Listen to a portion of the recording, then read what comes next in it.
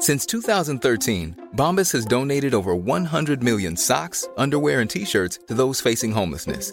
If we counted those on air, this ad would last over 1,157 days. But if we counted the time it takes to make a donation possible, it would take just a few clicks. Because every time you make a purchase, Bombas donates an item to someone who needs it. Go to bombas.com/ACAST and use code ACAST for 20% off your first purchase. That's bombas.com/ACAST, code ACAST. Quality sleep is essential. That's why the Sleep Number Smart Bed is designed for your ever-evolving sleep needs. Need a bed that's firmer or softer on either side? Helps you sleep at a comfortable temperature? Sleep Number Smart Beds let you individualize your comfort, so you sleep better together. JD Power ranks Sleep Number #1 in customer satisfaction with mattresses purchased in-store. And now save 40% on the Sleep Number Limited Edition Smart Bed for a limited time. For JD Power 2023 award information, visit jdpower.com/awards. Only at Sleep Number stores or sleepnumber.com.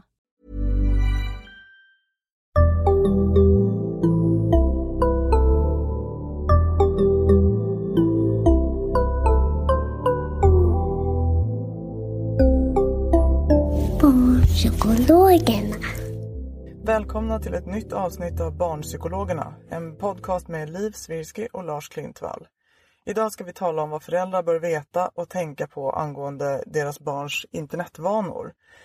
Och det är jag, Liv Svirsky, som har förmånen att få tala med vår gäst Caroline Engvall om det här ämnet. Välkommen hit, Caroline. Tack så mycket. Börja med att presentera dig själv för våra lyssnare. Absolut. Jag är journalist och författare och föreläsare och engagerad i ämnet som rör sexualbrott mot barn på nätet. Och mitt engagemang kom av att jag för 10 år sedan släppte en bok som heter 14 år till salu, som handlar om en ung tjej som började använda sex som ångestdämpning efter ett övergrepp som hon hade varit med om.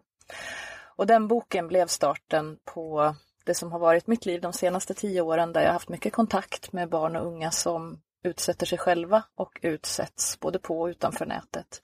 Barn och unga som säljer sig själva, säljs av andra, men också konsekvenserna av spridda sexuella bilder och filmer på nätet. Jättespännande. Du har också själv en podcast. Precis, en som heter Vägen framåt om barn i svensk sexhandel. Just det, som man också kan lyssna på om man vill fördjupas ännu mer i det här ämnet. För det jag tänker att vi ska börja med, det är ju då, vilka faror är det du ser att föräldrar bör vara medvetna om när deras barn ger sig ut på internet? Då vill jag först bara säga att nätet är ju egentligen ingen farlig plats. Så vi ska inte bygga upp någon stor skrämselvärld vad nätet innebär. Men vi som vuxna måste vara medvetna om den värld som barnen möter. Och den upplever de ibland att de är ganska ensamma i. Jag har ju varit engagerad länge i frågan som rör just sexuella bilder och filmer som sprids utom kontroll på nätet och vilka konsekvenser det kan få för de unga som utsätts. För det är lätt att tänka att det som händer på nätet, det är inte lika illa som det som händer i verkliga livet. Men för barnen kan det bli långt mycket värre, och också att de här övergreppen eller bilderna som finns faktiskt finns kvar i deras liv för all framtid. Så vi som vuxna måste ju sätta oss in i deras värld på vilka plattformar de än befinner sig på. Är det i spelvärlden, är det i sociala medier? Så måste vi vara där och visa att vi vill lära oss. Vi vill vara engagerade i det som ni är i. För då kommer vi ha mycket lättare att öppna den här dörren sen när de är redo att berätta någonting som har hänt dem på nätet. Så är det egentligen det viktigaste rådet? Var med där dina barn är på nätet? Ja, vi är ju väldigt duktiga på att rusta våra barn på andra sätt. Alltså vi lär dem ju simma, vi lär dem cykla. Men vi sticker lite grann en platta eller en mobiltelefon i handen på dem och förväntar sig att de ska kunna hantera det de möter på egen hand. Och vi måste vara medvetna om att det finns personer, både i Sverige och i andra delar av världen, eftersom internet vet ju inga geografiska gränser, som vill utnyttja våra barn på olika sätt. Och förövare idag är duktiga på att manipulera barn, att utnyttja en sårbarhet eller en tillfällig skörhet, bekräftelsen, den som så många barn söker i med nedre tonåren, men också tidigare än så. Så det här är samtal som vi måste ta med våra barn så fort de börjar agera med andra på nätet. För det är det som är grejen, sajter där man interagerar med andra. Det är där det kan hända, kan man säga. Ja, jag får ofta frågan, så finns det några säkra platser på nätet? Och det gör det tyvärr inte, utan förövarna finns överallt där barnen finns. De finns på Minecraft, de finns på Star Stable, de finns på Musical.ly, de finns på sociala medier, de finns på Bolibompa-chatten. Och de använder väldigt sofistikerade metoder för att kunna locka våra barn till sig. Och av flera olika anledningar så blir ofta barnen väldigt tysta. För det handlar ju om, för det första, om skam kring kroppen. Det har med nakenhet att göra, sexualitet. Man har testat någonting på nätet som sen kanske gick fel. En bild spreds. Klimatet i sociala medier kan vara ganska hårt. Sveket just mot föräldrarna är att man vet ju att man fick ju egentligen inte göra så här. Och så hände det i alla fall. Och då är förstås föräldrarna de absolut sista man berättar för. Men också rädslan är att förövare idag är väldigt duktiga på att hota våra barn. Man går direkt på rena dödshot mot barn på nätet. Man lägger inte längre tid på att skapa en relation till barnen, låtsas vara kompis, utan man går direkt på att skicka bilder på vapen. Man säger att man vet var barnen bor. Man ska komma hem och döda deras mamma om de inte skickar bilder inom 10 sekunder. Så rädslan för både hoten men också vad som ska komma att hända med den eller de bilder man har tagit är ju väldigt central i varför man inte berättar. Men framförallt det som är viktigt och skiljer de övergrepp som sker i verkliga livet och de som sker på nätet är ju att den här oändligheten ligger som en extra faktor i att övergreppen faktiskt finns kvar för all framtid. Men du, när du säger att de är duktiga på att ta kontakt och liksom få kontakt med barnen, hur går det till? Hur brukar de göra? Ofta går de ganska brett. De skickar ut väldigt, väldigt många förfrågningar till barn som också kan finnas över hela världen. Och de allra flesta barn, ska vi faktiskt komma ihåg, är duktiga på att ha strategier kring sig själva. Blockera, säga nej, prata med en vuxen. Men så finns det de barnen som inte klarar av det i just den stunden. Och har man väl skickat en första nakenbild till någon så är det väldigt lätt för personen på andra sidan att använda den i utpressningssyfte för att få barnen att skicka fler. Men de frågor som förövarna ställer till barnen, hur låter de? Är det första frågan, kan du skicka en bild? Eller vad brukar första frågan, hur ser kontaktskapandet ut? Ibland kan det vara så att förövare eller personer då kartlägger barnen. Och det här kan man också titta på som förälder. Att man sätter sig ner tillsammans med sitt barn och tittar på vad är det för typ av information som jag ger ut om mig själv på de plattformar jag befinner mig på. Står det vilken skola jag går på till exempel? Det är ganska lätt att pussla ihop vem man är och vad man har för sammanhang. Och det här är förövarna väldigt duktiga på. Så det pusslet kan och måste man lägga tillsammans med sina barn. Men en första fråga kan vara en helt vanlig kontakt. Man måste också vara medveten om att berätta för barnen att personer på nätet kanske inte alltid är de utger sig för att vara. Det kan man börja med väldigt tidigt.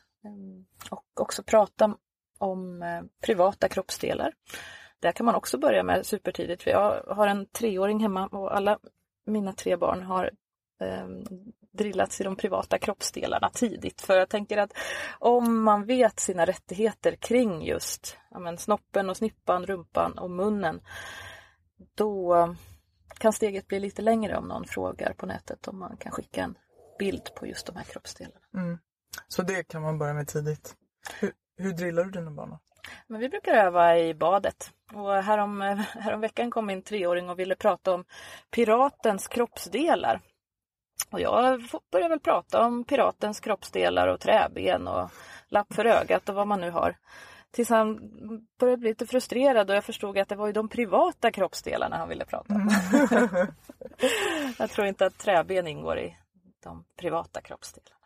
Så att lära sig vilka delar det är och de får bara jag röra. Det är det du egentligen menar. Ja, man är inte tvungen att gå till tandläkaren till exempel om det gäller munnen. Men också prata om bra och dåliga hemligheter. Just att bra hemligheter, det är sådana som känns bra i magen. Födelsedagspresenter, julklappar. Men dåliga hemligheter är ju sådana som känns dåligt i magen och som man faktiskt får berätta fast någon har sagt att man inte ska. Och det här kan man börja med väldigt tidigt, alltså långt innan barnen befinner sig på nätet. Men också visa ett genuint nyfiket intresse för där de är. Sitta då och då tillsammans med dem och prata om vilka klipp ser du på YouTube? Vad är det för stjärnor du följer? Hur är klimatet? Hur pratar de sinsemellan? Känns det schysst? Liksom?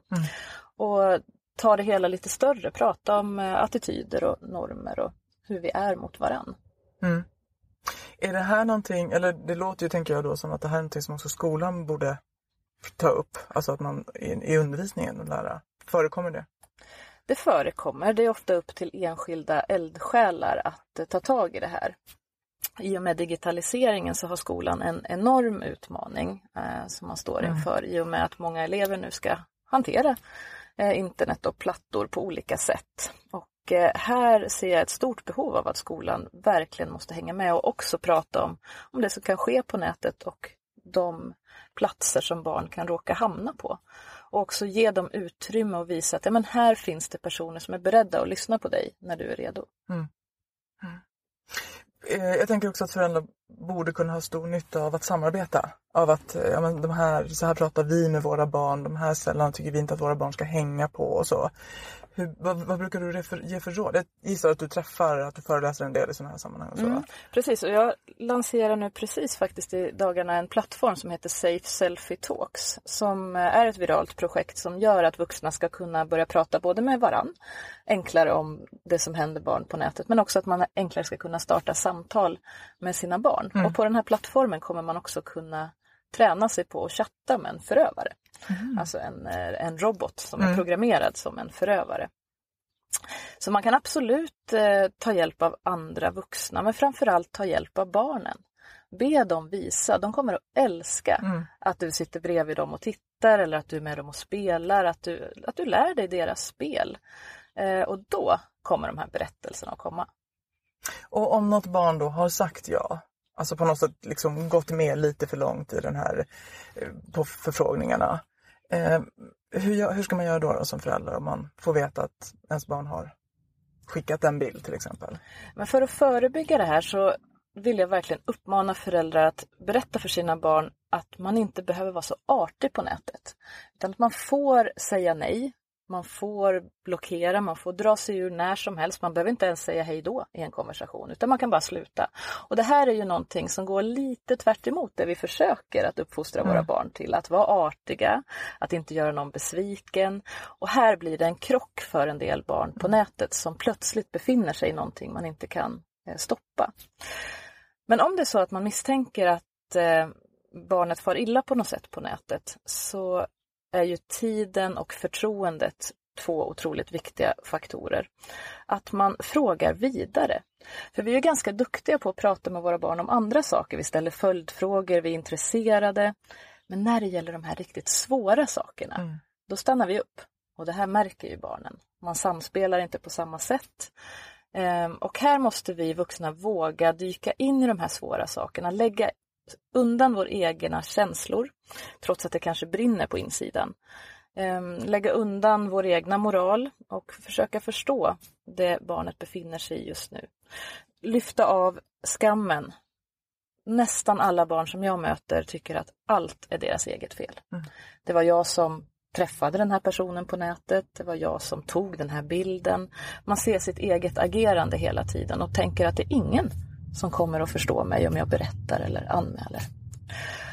Och om någonting har hänt som man tänker att det här är ett brott som faktiskt har begåtts, så ska man ju förstås kontakta polisen. Att man sparar skärmdumpar på konversationer i sin egen telefon. För barnets första reaktion är förstås att radera allting.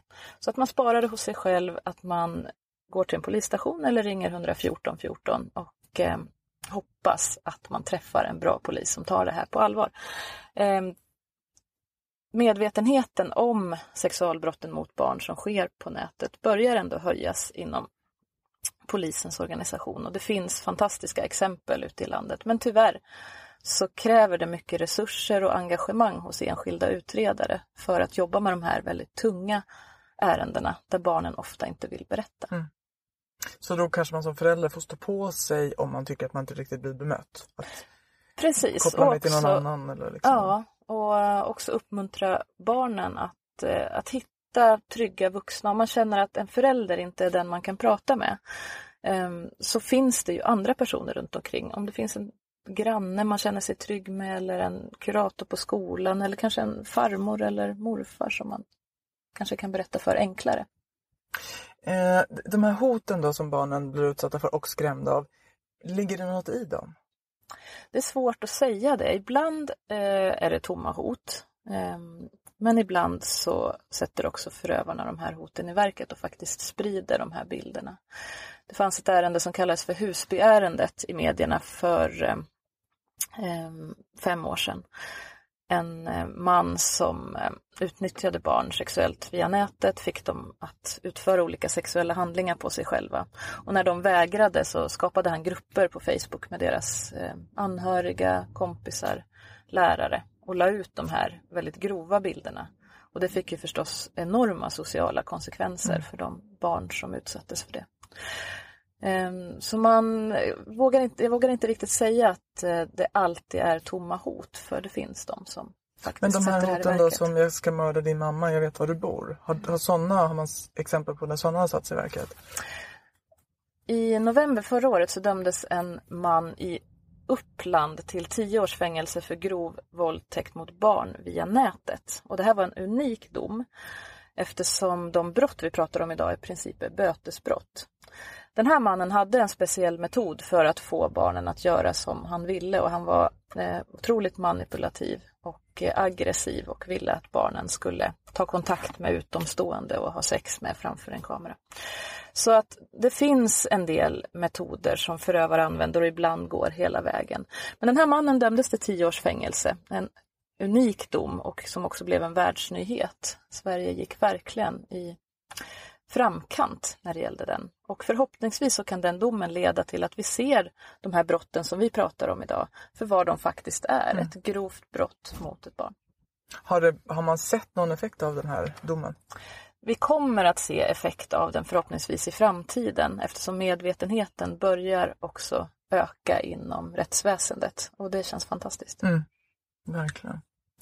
Det är ju, när du beskriver så är det ju ruggigt. Liksom man vill ju, och jag tänker att det är väl det som är många föräldrars reaktion. Man vill nästan inte ens tänka att det här kan förekomma. Och i all synnerhet på de här sajterna som, jag menar, när du säger Bolibompa-sajten, som känns som att det är så snällt och luddigt och gulligt och liksom så. Och då vill jag bara komma tillbaka till det vi pratade om i början. Att bara påminna om att nätet är ingen farlig plats, utan det är underbart för att skapa kontakter till de barn som kanske inte känner sig hemma i andra sammanhang. Och för de allra flesta barn så går det väldigt, väldigt bra. Men vi ska vara medvetna om att barn idag ofta testar sin sexualitet på nätet. Man testar vad händer när jag lägger ut den här bilden eller filmen. Man får en massa kommentarer om hur fin man är. Det kanske inte var något som man hade hört någon gång i skolan eller på andra ställen. Och så plötsligt är det igång i någonting. Och då måste man som vuxen vara snabb på att tolka barnens signaler. Och de signalerna kan ju vara ganska så luddiga och gälla allmänt så dåligt mående. Men det handlar ju om någon form av beteendeförändring. Att man får svårt att koncentrera sig, kanske sluta med någon fritidsaktivitet som man gillade förut. Börja vakta mer på sin mobil eller sin dator, för där finns ju all den här informationen som man inte vill visa upp.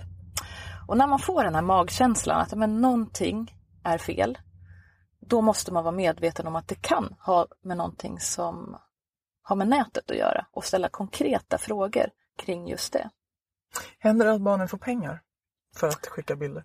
Det händer absolut. Pengar, påfyllning på mobilen, alkohol, droger, någon form av ersättning. Jag tänker att det också är något att vara uppmärksam då på, att ens barn plötsligt kommer hem med en ny tröja eller på något sätt verkar röra sig med mer pengar än man riktigt kan förstå var de kommer ifrån. Det kan hända både när man skickar bilder eller filmer, men också förstås när man träffar vuxna personer sen för sexuella träffar i offline. I verkligheten, just det. Om man, eller om vi börjar så här, vilken attityd märker du hos barn och ungdomar om det här? Attityden kan ibland vara ganska hård mot de som utsätts på nätet. Bilder och filmer sprids, man tycker att det var ju ditt fel, du ställde ju upp på den här bilden, du blev lurad. Och det här ökar ju förstås skammen hos dem som blir utsatta. Man har hört det här tidigare, man vet att jargongen är väldigt hård. Och därför är det ju så otroligt viktigt att vara snabb på det här som vuxen. Vi minns många, en flicka som heter Linn som bodde i Kumla. Och hon var 13 år när hon inte orkade leva längre med vetskapen att det fanns bilder på henne som riskerade att spridas. Hon hade bara varit utsatt under några dagar för den man som hon mötte på nätet. Så därför gäller det att vara på tårna som vuxen och veta att sexuellt våld förekommer på nätet och att det finns också kunskap att skaffa sig kring det här. Till exempel genom att lyssna på den här podden, andra poddar. Jag driver olika hjälpsajter för just barn och unga som utsätts sexuellt på nätet och utanför. Men som också riktar sig till vuxna för att skaffa mer kunskap. Och jag tänker att vi kan lägga ut länkar till de sajterna på vår Facebook-sida. Så att om man lyssnar nu så kan man gå in på Facebook-sidan och kolla. Men det du beskriver nu tänker jag också, det är ju på något sätt samma skuld och skam som man lägger på våldtäktsoffer som vi har lagt i alla tider. Lägger man även på de här offren, att det är ett stort jobb för ett samhälle att verkligen, och med den extra dimensionen att de här bilderna faktiskt kanske barnen måste lära sig leva med finns i resten av deras liv. Och det kan man behöva professionell hjälp för att hitta strategier kring att klara. When you're ready to pop the question, the last thing you want to do is second guess the ring. At BlueNile.com you can design a one-of-a-kind ring with the ease and convenience of shopping online. Choose your diamond and setting. When you find the one, you'll get it delivered right to your door. Go to BlueNile.com and use promo code LISTEN to get $50 off your purchase of $500 or more. That's code LISTEN at BlueNile.com for $50 off your purchase. BlueNile.com, code LISTEN. Hey, it's Paige DeSorbo from Giggly Squad. High quality fashion without the price tag. Say hello to Quince. I'm snagging high-end essentials like cozy cashmere sweaters, sleek leather jackets, fine jewelry, and so much more. With Quince being 50 to 80% less than similar brands. And they partner with factories that prioritize safe, ethical, and responsible manufacturing. I love that. Luxury quality within reach. Go to quince.com/style to get free shipping and 365-day returns on your next order. Quince.com/style. Hey, Dave. Yeah, Randy. Since we founded Bombas, we've always said our socks, underwear, and T-shirts are super soft. Any new ideas? Maybe sublimely soft. Or disgustingly cozy. Wait, what? I got it. Bombas. Absurdly comfortable essentials for yourself and for those facing homelessness. Because one purchased equals one donated. Wow, did we just write an ad? Yes. Bombas. Big comfort for everyone. Go to bombas.com/ACAST and use code ACAST for 20% off your first purchase. Barn själva, om man tittar på deras attityder kring att det här kan ske, är de medvetna om riskerna? Ibland. Men det finns ju olika faktorer som gör att barn och unga och vuxna för den delen, det ska vi komma ihåg att vi vuxna skickar ju också nakenbilder till varandra via nätet. Långt mycket mer än vad barnen gör ibland. Och med det sagt så finns det olika faktorer som gör att man exploaterar sig på nätet på det här sättet. Och dels är det ju den här nyfikenheten. Men vad händer när jag skickar den här bilden? Vad får jag för typ av respons? Men också att hitta en pojkvän eller en flickvän visar också studier en faktor. Att man tänker att jag trodde att det förväntades av mig att jag skulle skicka en bild för att vi skulle vara ihop. Den här snabba kicken att befinna sig i den här miljön på nätet och få de här kommentarerna som man så väl behöver. Men som också kan leda till en form av självskadebeteende, ångestdämpning i att man skickar en bild. Man får den här snabba kommentaren och det känns bra just då. Men efteråt så ökar ångesten i och med att man vet att bilden finns. Man kanske får ett hot om att den ska spridas. Men man har inget annat sätt att söka den här tillfälliga lindringen än att göra det här om och om igen. Och det gäller att vi vuxna har förståelse för att det inte bara är så lätt att sluta. Man kan inte bara säga att det är väl bara att sluta skicka bilder för det ligger så mycket annat bakom. Och sen då kommer på då det här att Isaiah, om du skickar några bilder till så kommer jag inte be om fler. Eller den sortens sättet att få mig att bli nöjd nu är att få några till. Så man dras liksom in i det här från flera olika håll. På något sätt. Och det kan gå väldigt snabbt. Ja, du sa några dagar med den här flickan. Om du skulle bara så här skala ner dina då, 3 eller 5 eller inte vet jag, viktigaste råd till föräldrar. Vilka är de? Först och främst krävs det ju ett öppet och nyfiket förhållningssätt till den värld de lever i, utan att lägga på våra egna tankar eller vår egen skuld, utan att vi ska vara så nyfikna så att vi nästan spricker på vad de är i på ett ärligt sätt. Vi ska inte spionera, vi ska absolut inte kontrollera vad de gör. Att snoka igenom deras telefon är ungefär som att läsa någons dagbok, och det kan täppa till historier väldigt effektivt. Det är det ena. Att också koppla det här till aktuella händelser, eller säga idag som att idag lyssnade jag på en podd där de pratade om barn och nätet. Och, har det här hänt dig? Har det här hänt någon kompis till dig? Ibland kan det vara lättare att lyfta det lite utanför en själv. Men också vara beredd på att barnen kanske inte alls vill prata när du är redo. Du kanske har laddat för det här stora nätsamtalet. Och barnen signalerar att det har inte alls någon lust med. Men då gäller det att man försöker vara på tårna och prata när barnen vill. Att man ständigt är så medveten om deras signaler. Och som kan komma precis när som helst. När man sitter och kör bil. Man själv sitter och kör och barnen sitter bakom. Man behöver inte möta varandras blickar. När man står och lagar mat tillsammans eller tar en promenad. Då kan små delar av en berättelse sippra ut. Och då gäller det att vara med. Finns det något boktips till, jag tänker dina egna böcker såklart, men just med det här liksom till föräldrar, eller till och med böcker som föräldrar kan läsa med sina barn?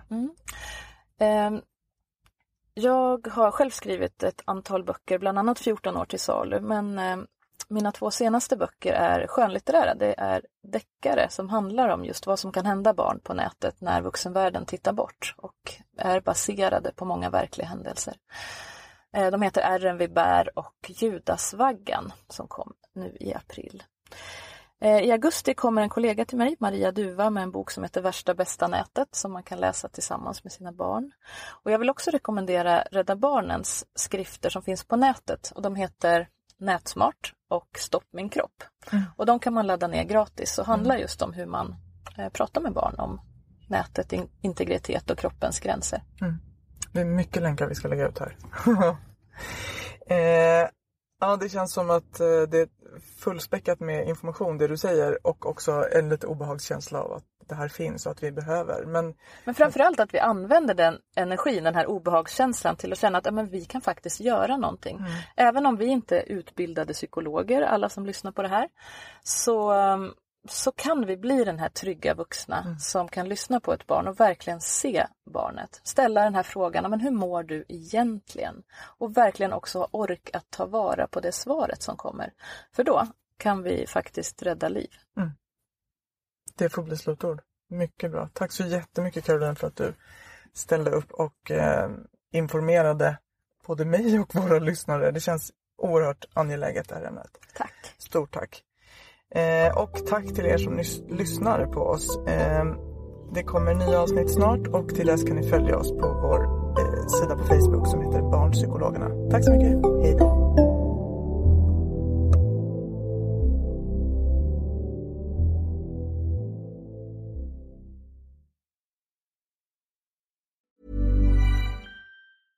Imagine the softest sheets you've ever felt. Now imagine them getting even softer over time. That's what you'll feel with Boll & Branch's organic cotton sheets. In a recent customer survey, 96% replied that Boll & Branch sheets get softer with every wash. Start getting your best night's sleep in these sheets that get softer and softer for years to come. Try their sheets with a 30-night guarantee. Plus, get 15% off your first order at BollandBranch.com. Code BUTTERY. Exclusions apply. See site for details. Normally, being a little extra can be a bit much. But when it comes to healthcare, it pays to be extra. And United Healthcare makes it easy with Health Protector Guard fixed indemnity insurance plans. Underwritten by Golden Rule Insurance Company, they supplement your primary plan, helping you manage out-of-pocket costs without the usual requirements and restrictions like deductibles and enrollment periods. So when it comes to covering your medical bills, you can feel good about being a little extra. Visit UH1.com to find the Health Protector Guard plan for you.